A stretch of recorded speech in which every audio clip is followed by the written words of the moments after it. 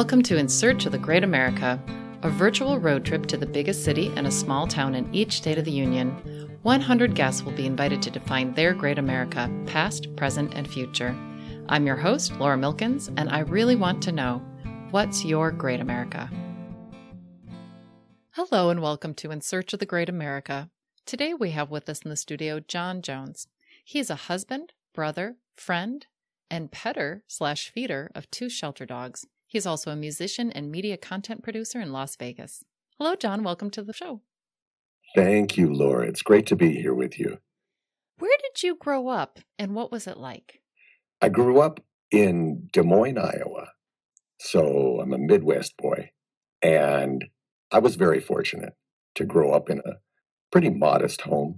My parents taught and demonstrated unconditional love. So early on, I learned the values of self-respect, as well as respect and consideration for others. And I think that's so important.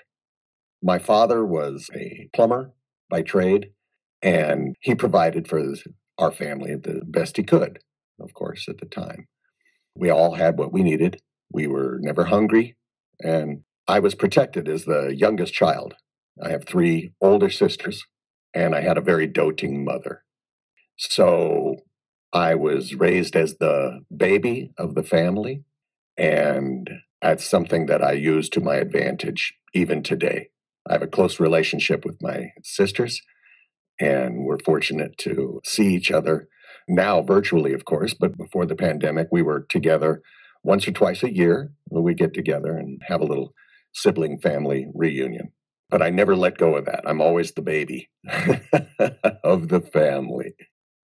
My mom was a professional artist and a teacher of art, as are you. So I think that's a wonderful association there. In the early 60s, it was a simpler time. I think I had a natural inclination at a very young age to learn how to play the piano. In doing that, I learned how to be an entertainer from a very young age, and it still translates to pretty much almost everything I do today. Des Moines was what I would consider a typical Midwest Iowa town. It was and still is the capital of Iowa. I don't know what the population would have been at the time, under 1 million, I suppose, right? It was fairly easy, as I recall. I was a typical kid and played with other typical kids around the neighborhood. Of course, we played armies. We rode bicycles. I had a newspaper route, so I rode a bicycle all over. I remember being in the snow in the middle of winter, pulling a sled behind me with a bag of newspapers. That was an endearing time. Was there a time in history you thought America was great and why? Well, I guess it depends on what makes something great. If economic prosperity is what we're using as a gauge, then I suppose the period after the Second World War would be considered one of the most optimistic times in America's history, certainly for the economy. My parents and their friends likely considered that to be a great time. That was before my time, so I didn't know it personally. One of my greatest times in my life would have been in the early 2000s.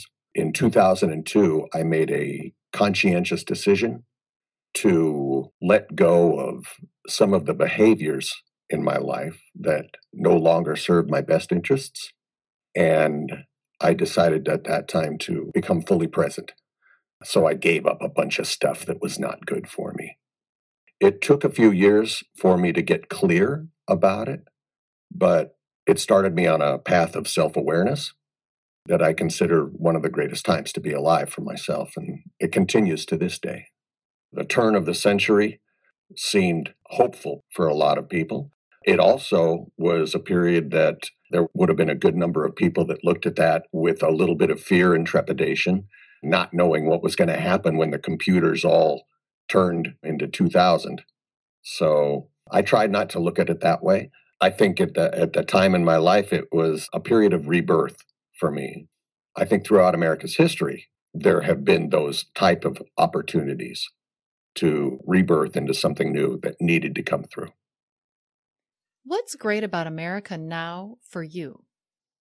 Great about America now for me. would be opportunities to break away from what we would consider normal, or what I would consider normal. I think in the last several years, the previous presidential administration provided opportunities to consider other people's feelings and perceptions. I have learned at this point in time to become grateful for almost everything that comes into my life because it provides a learning experience. So if we're going to be grateful for stuff that we think is really good and prosperous and abundant and healthy in our lives, then I think it's important to be grateful for the other stuff as well, because they can be teaching and learning experiences and periods of growth and all of that kind of stuff. So to me, optimism is better than pessimism, and I like to think that way. For me, this has been a period of time for reinvention. We mentioned earlier that I am a musician. I've been a musician and an entertainer by trade almost all of my life. And now, of course, there are few and far opportunities to do that work. So I've had to reinvent myself and try to learn new skills and new things and look at things in a different way. One of which is talking to you here on our podcast today. Here's a perfect opportunity to say, look, here's something great that happens out of something that looks like a fear and trepidation and all of that kind of negative stuff. But realistically, it's just an opportunity for growth. And I wouldn't have met you otherwise. And I'm so grateful for that. Normal for a musician, in my perspective or in my situation here in Las Vegas, was to be able to make a living as a professional musician. And I would perform in a number of different venues or situations throughout any given week. I could play a club, a nightclub, or a lounge. I could play in a show. I've played in piano bars most of my life. I have a business that provides music for wedding services, so I do that every once in a while, and that's still going on, although those are kind of few and far between as well these days. So now I need to create an income from doing something else because I'm no longer able to play music. So I started to look at the opportunities that might be available in creating content. So I've become a social media manager for a company. What does your great America look like in the future? That's a great question. A great America in the future, to me, looks like one that would truly practice the principles that would have been set forth early on in our country. Principles that would apply to all people. So regardless of skin color or where they were born or what God they believe in. When I was thinking about this question before, something that comes to mind is the idea and the principles of such as the preamble to the Constitution. And it says, we the people of the United States, so that should be everybody, in order to form a more perfect union, establish justice, ensure domestic tranquility, and provide for the common defense, promote the general welfare, and secure the blessings of liberty to ourselves and our posterity. It doesn't mean just you guys over here are going to get that, or just you guys over there are going to get this, and everybody else is just going to have to fend for themselves or do what they need to do for themselves. It means everybody. So a great America in my future would look like that. It would look like we, all the people of the United States, in order to form a more perfect union, in order to consistently or constantly strive to make something more perfect. It doesn't mean it always is, but if we work continuously for it together as one, instead of as whatever that denomination is or whatever that political affiliation is or anything like that, it's got to be as one, in my estimation. Then we would do those things. We would certainly promote the general welfare and secure the blessings of liberty to ourselves and our posterity for all people. And that's kind of where it's at for me. Who are we when we are our best?